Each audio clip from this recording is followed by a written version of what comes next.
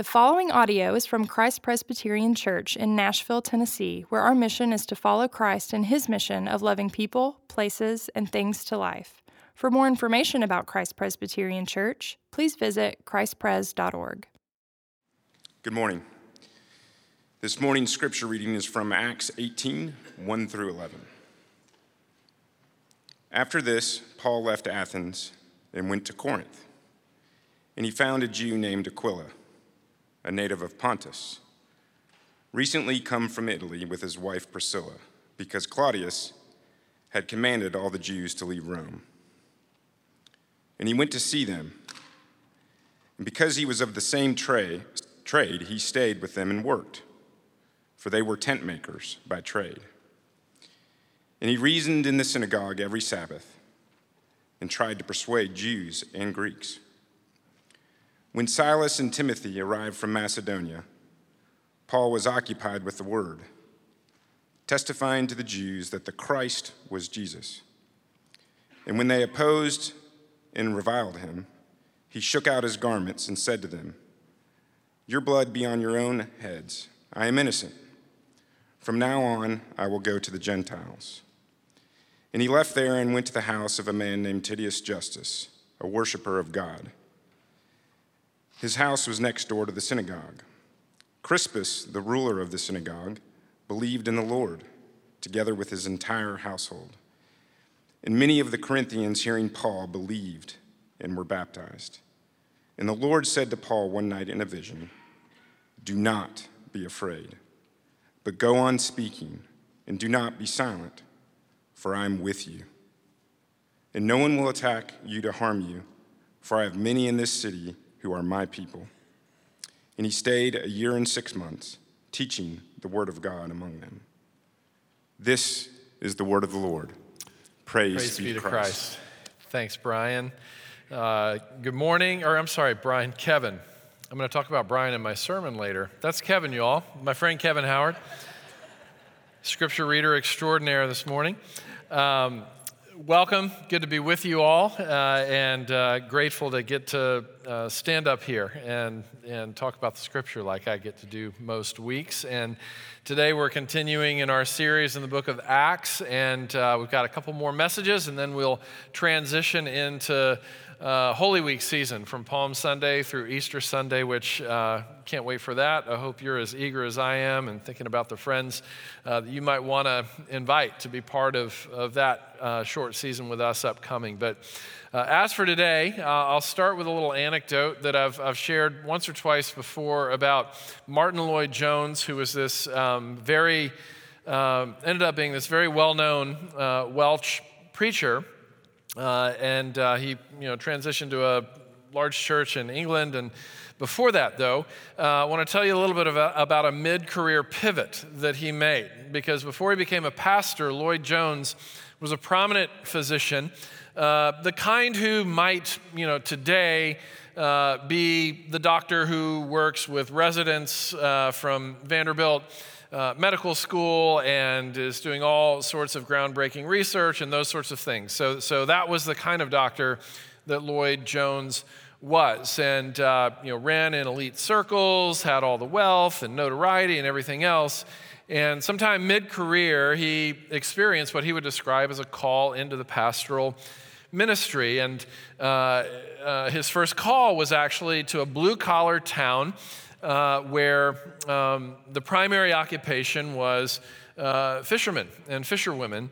And sometime later, some years later, after he got further along in his ministry, a news reporter, approached him because his friends and colleagues in the medical profession had essentially distanced themselves from him. They told him he's wasting his talent, he's wasting his life. Why are you leaving this wonderful, prominent, medical career for the ministry? And so this interviewer later on, several years later, said, "Do you have any regrets? Did you have any regrets when you made that significant, unusual career pivot?" And he said, "Let me be clear. I gave up nothing, and I gained everything." Now, I want to be clear, Lloyd-Jones was not saying that being a doctor is a lesser profession than being a pastor. In fact, some people follow the call of God out of pastoral ministry into medicine. So it's not about that, as much as it is about following the call that God has placed on your life. This, as Eugene Peterson described it, burning in your bones. I can't not do this thing. And for some of us, it's the ministry. For some of us, it's medical profession. For some of us, it's full-time parenting. There are all kinds of professions and callings. But something happened to Lloyd Jones that made him willing to give up some stuff. Prestige, salary, big salary, all the things. And these are similar experiences as a man a couple thousand years ago named Saul of Tarsus had. Because before he became Paul the Apostle, who we read about in passages like the one in front of us today, he was Saul of Tarsus, a young, prominent, what you could call celebrity rabbi. He had wealth, he had prestige, he had access to elite social circles. He had the equivalent of an Ivy League education and also trained under the most prominent rabbis, namely a famous rabbi named Gamaliel. And looking back on the life that he gave up in order to become this itinerant preacher who sometimes had to go bivocational just to make ends meet, he says in Philippians chapter 3, I count everything as loss because of the surpassing worth of knowing Christ Jesus, my Lord. So knowing Christ Jesus for him, though, this is the interesting thing. Remember, he left a prestigious, prominent, wealthy, comfortable life to serve as this itinerant minister. And knowing Christ Jesus for him meant living hand to mouth, rejection from his own people, living a lonely, itinerant life, persecution at every turn, and eventually martyrdom for his faith. And yet he says, I gave up nothing, and I gained everything. What's that about? And I think what the Lloyd Jones story and the Apostle Paul's story do for us is they confront us with an important question. It's worth asking ourselves every now and then, and that is, what is so precious to us that we would be willing to hurt, suffer loss and pain in order to have it, in order to protect it? Maybe for some of us, it's the welfare of our loved ones. I'll do anything, I'll give up anything. If the people I love can thrive, flourish, be happy.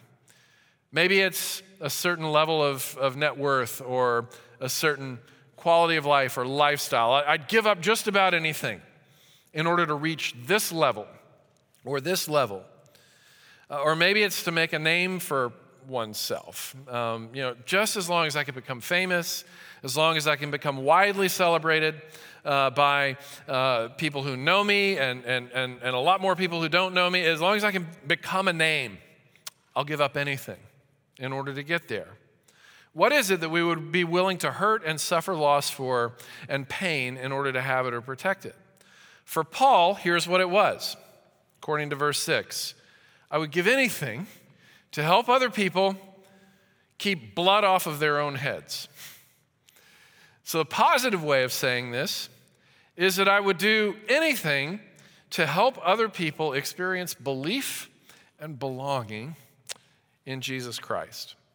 And so what I'd like to do for the next few minutes is talk about what Paul gave up and what Paul gained, and hopefully we'll be able to put two and two together and see how our stories intersect with his.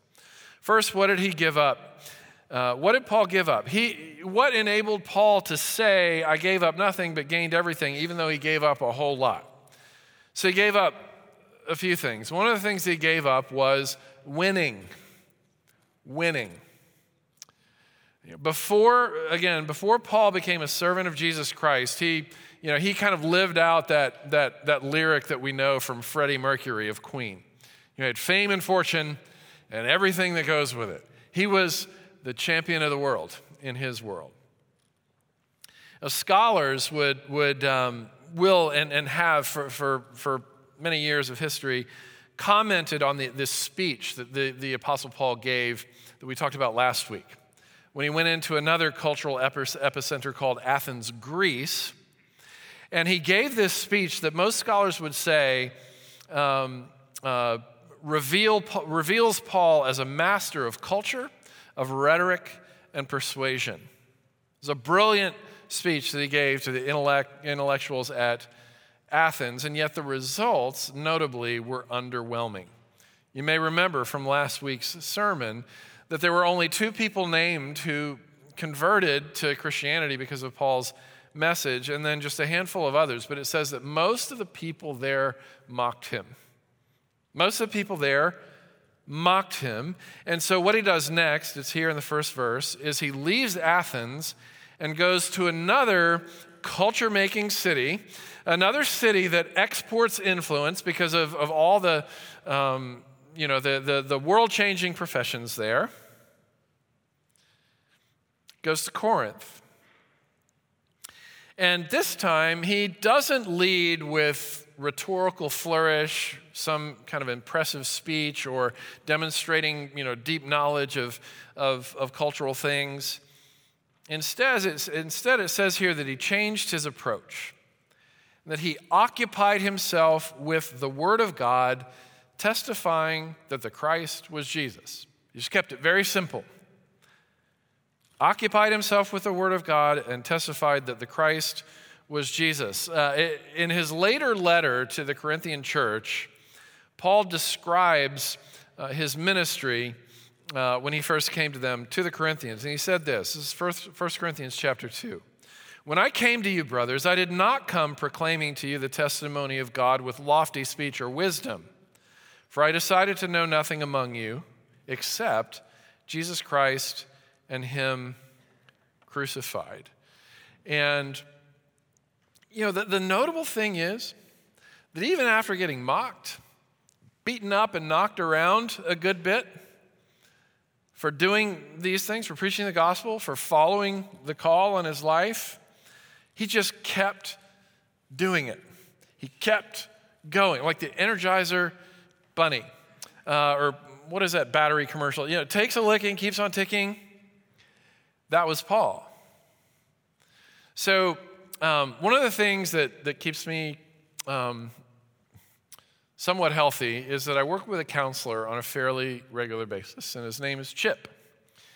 And Chip, one day when we were having a conversation about the life of the heart and other such things, he says, I just want to affirm something for you.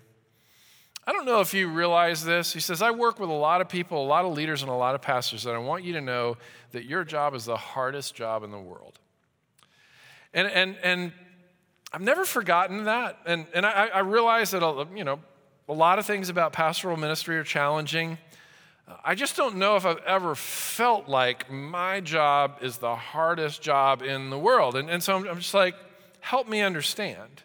And so he goes on and he's like, we're in the middle of a pandemic, right? And I'm like, yeah, I preached on Easter Sunday to an empty sanctuary staring at a camera. Of course I know we're in a pandemic. How did that feel? It felt terrible. It was horrible.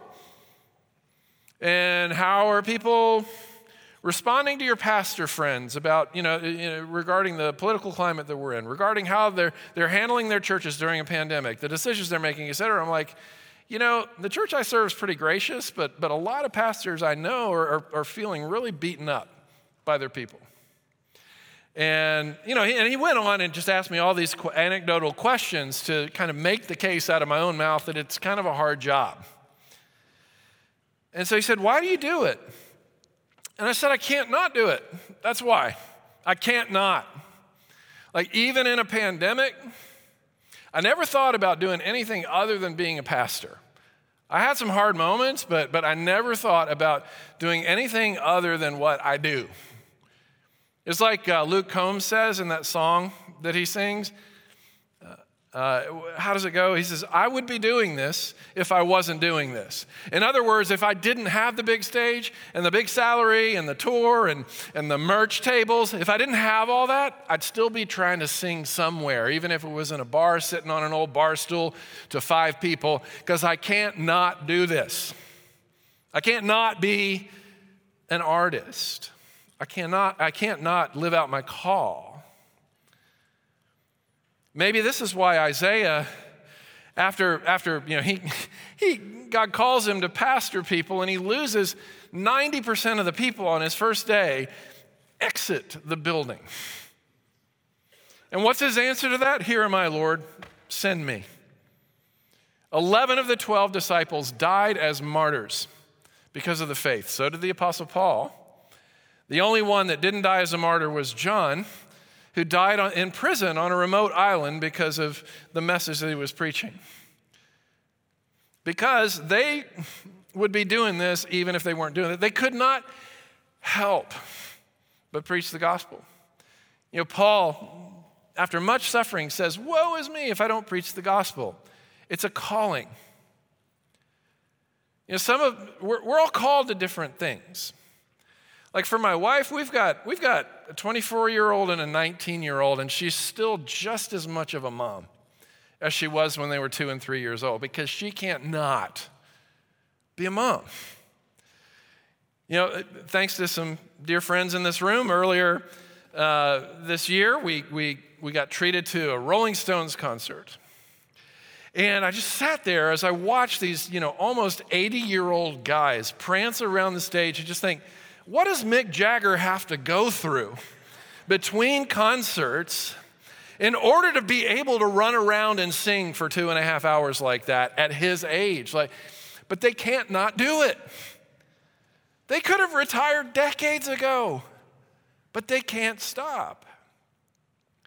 God puts something in the heart of a called person where no matter what the cost is, their answer is, I gave up nothing, really, and I've gained everything. There's just nothing quite like being right in the pocket of where God has created you to be. So he gave up winning, and that was fine. He also gave up wealth.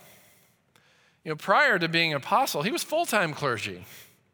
He was a rising star in the world of young Jewish rabbis. But here, as an apostle, he comes into the city of Corinth, and it says that he meets a woman named Priscilla and a man called Aquila, and they owned a tent-making business.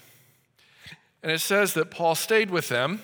In other words, he couldn't afford his own place to live, and he worked because he needed something in addition to ministry to supplement the deficit so that he could afford to live in a city like Corinth. He had to have a side hustle in order to make it work, and he never complained about it. Never once complained about it to make ends meet. And so this got me thinking as I was preparing this week, there are a few people in the world that I respect and admire more than bivocational pastors. So we were down at the beach a few years ago, and I don't know if Brian and Jenny Lark Lindman are in here with their girls. But they were there as well, and we all decided to do what I encourage you to do if you're on vacation. Find a church. Don't take a Sunday off from worship. Your soul is made for that 7-day rhythm, which includes being with the people of God every Sunday. And so if you're on vacation somewhere, if you're out of town, find a place to worship. And so we found a place. And the Lindman family and the Sauls family that day made up about half of the congregation. There were about 12 to 15 church members, literally, and they were warm-hearted people. They saw us, and we're like, they came right after us. Not hard to spot a new person in a church of 12 to 15 people.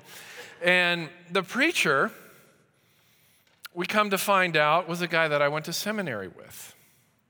And he's been faithfully pastoring this church. He actually gave one of the strongest sermons that I've heard. Most solid, well-researched, carefully put together message. I could tell that he must have put 15 hours into it at least. It was so strong that I emailed him. I said, look, there are like 3 things that you said and your take on this passage. I'd love to get your manuscript if you have it. And he graciously sent it to me. So this guy named James Calderazzo, who pastors a handful of locals and tourists who come in and out. That's his job that he basically makes nothing for. But he works in full-time real estate. It's kind of his tent that he makes in order to be able to do it, because he would be doing this even if he wasn't doing this, right? So Paul was willing to give up, wealth and wealth opportunities in order to follow the call of God on his life. There's this country song out there, this other country song out there. Sorry, I'm kind of into lyrics today. Where it says, do you do what you love and call it work? You guys familiar with that?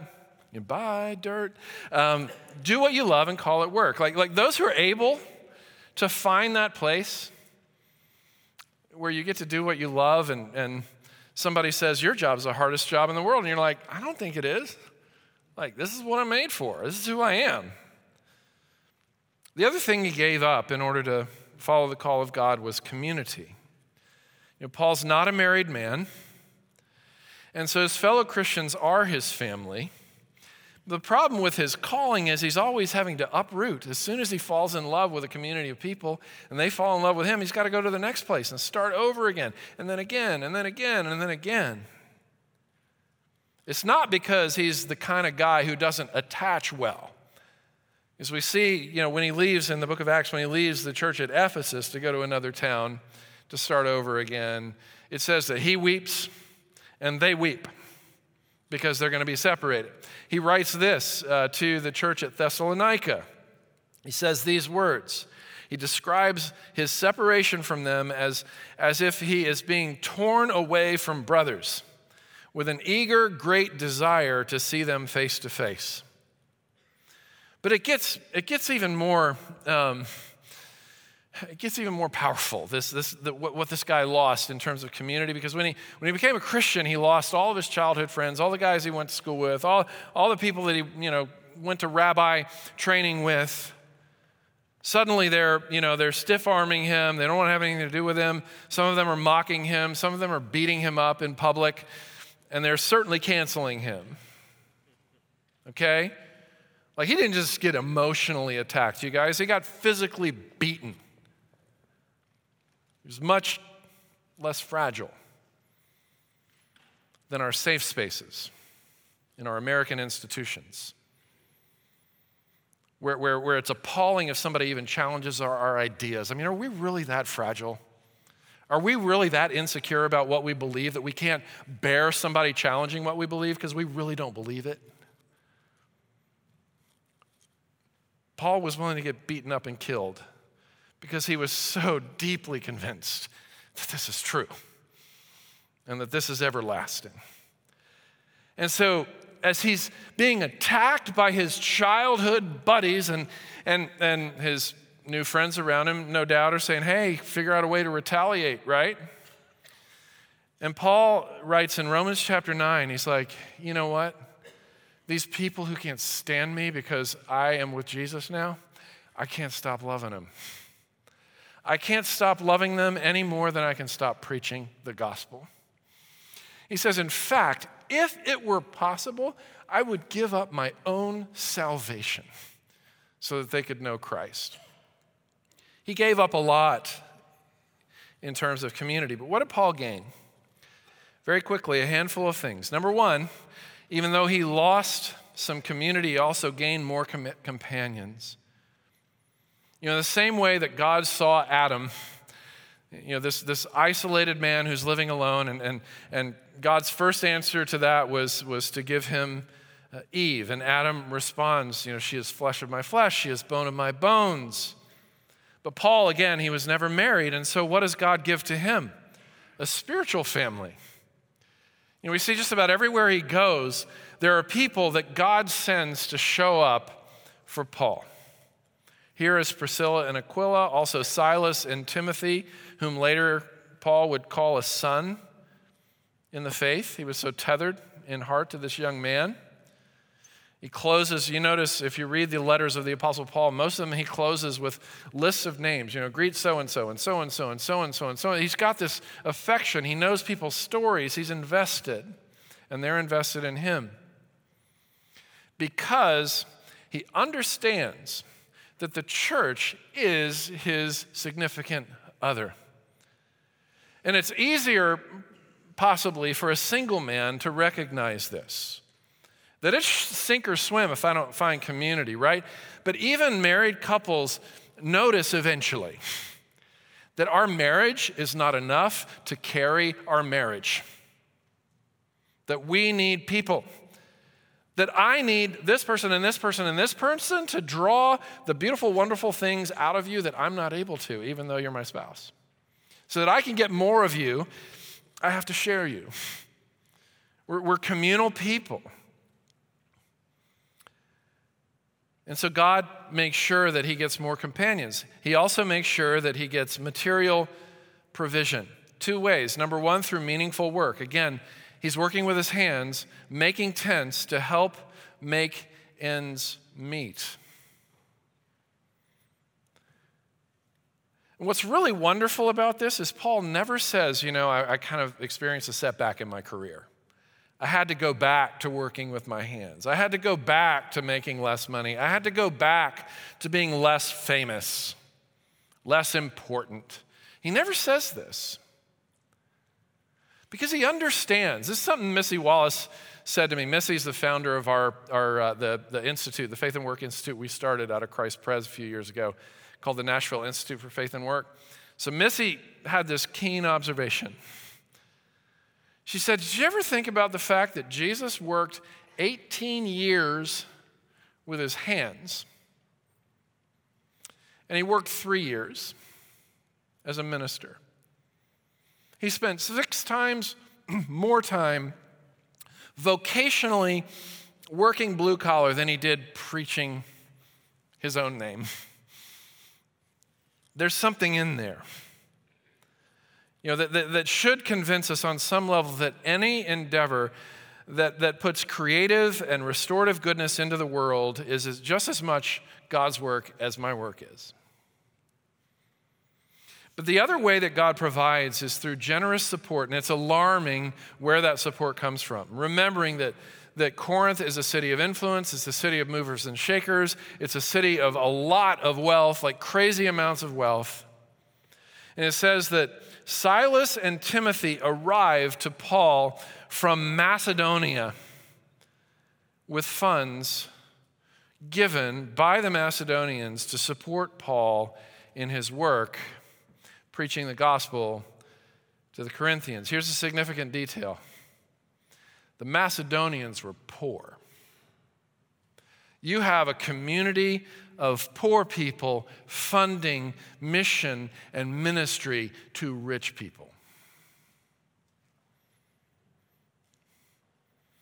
Paul writes to the Corinthians, lest they fail to appreciate their economically strapped brothers and sisters. We want you to know, Corinthians, about the grace of God that has been given among the churches of Macedonia.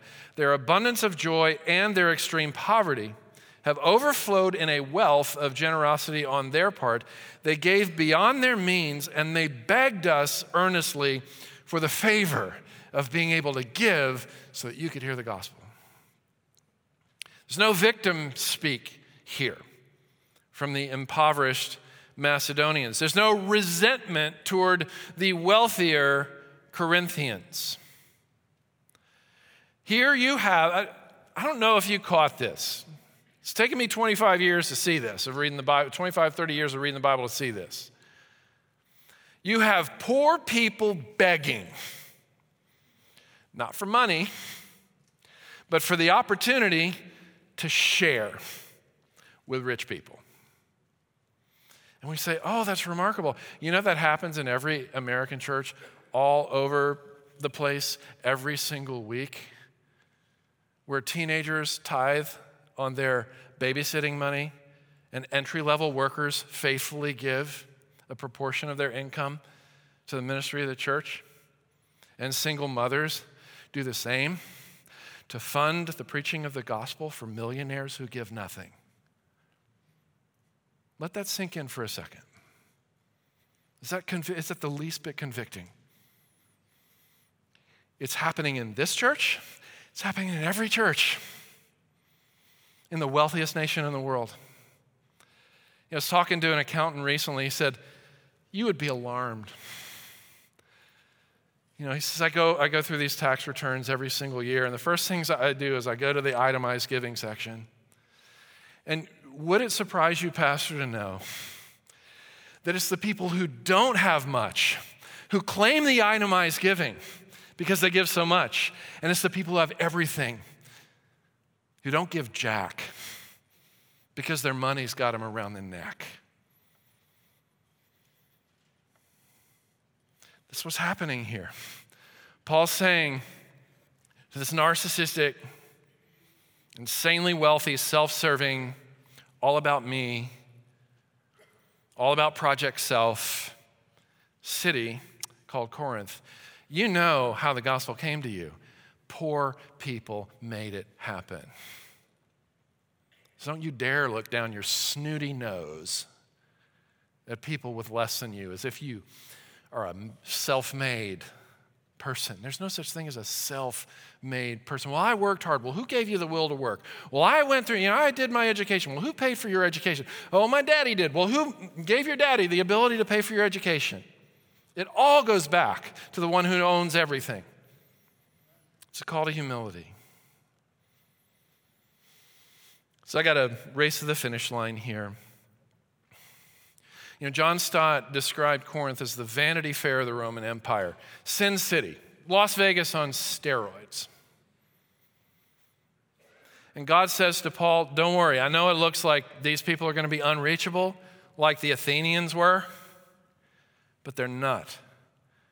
And he says to him, I have many people in this city who are already my people. All you got to do is cast the net out, and I'm going to put some fish in the net, and you're going to pull them in. There's going to be a church here. And they're going to be a hot mess of a church, but they're people that I love, and they're mine. Here's the wonderful thing here.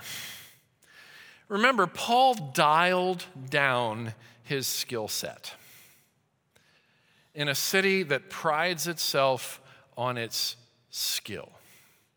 You've got the smartest guy in the room speaking the plain truth plainly. So much so that in one of the Corinthian letters, we see that some of the Corinthians are accusing Paul of being a little bit boring. He's like, this is why. This is why I came to you in this way, because you make such an idol out of the spectacular. You make such an idol out of the experience and the wow factor. Isn't it wonderful to know that the pressure is off, that the church does not have to create wow moments in order for God to work in people's lives? In fact, sometimes those wow moments actually get in the way of the work that God wants to do. All we have to do is open the Bible, say what the Bible says, with an understanding that it all comes from and points back to Jesus Christ, and we've done our job. The real wow factor is what happens when God's people receive the word, go out into the world, and live a life that appears remarkable. Because you end up being the kids who spot the lonely kids and make sure they don't sit alone in the dining hall. Or you end up being the boss who cares enough about her employees that you learn their life stories and you ask how they're doing really, and you demonstrate compassion and you pay them well and you care for them because of the ordinary goodness and grace you receive from Christ. You become a wow kind of person to the people around you. You become one of those artists who doesn't just write songs to make a buck, you write songs that bring redemption into people's lives and imagination.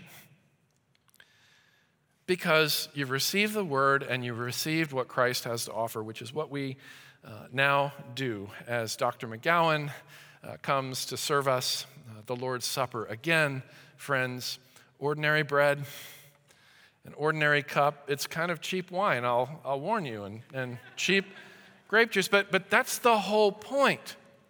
Jesus, the King of the universe, came plain and simple. With dirty feet no money, no prestige. He just divested himself of all of that in order to pour into us so that he could become the poor man who picks up the tab for you and for me. Thanks be to God.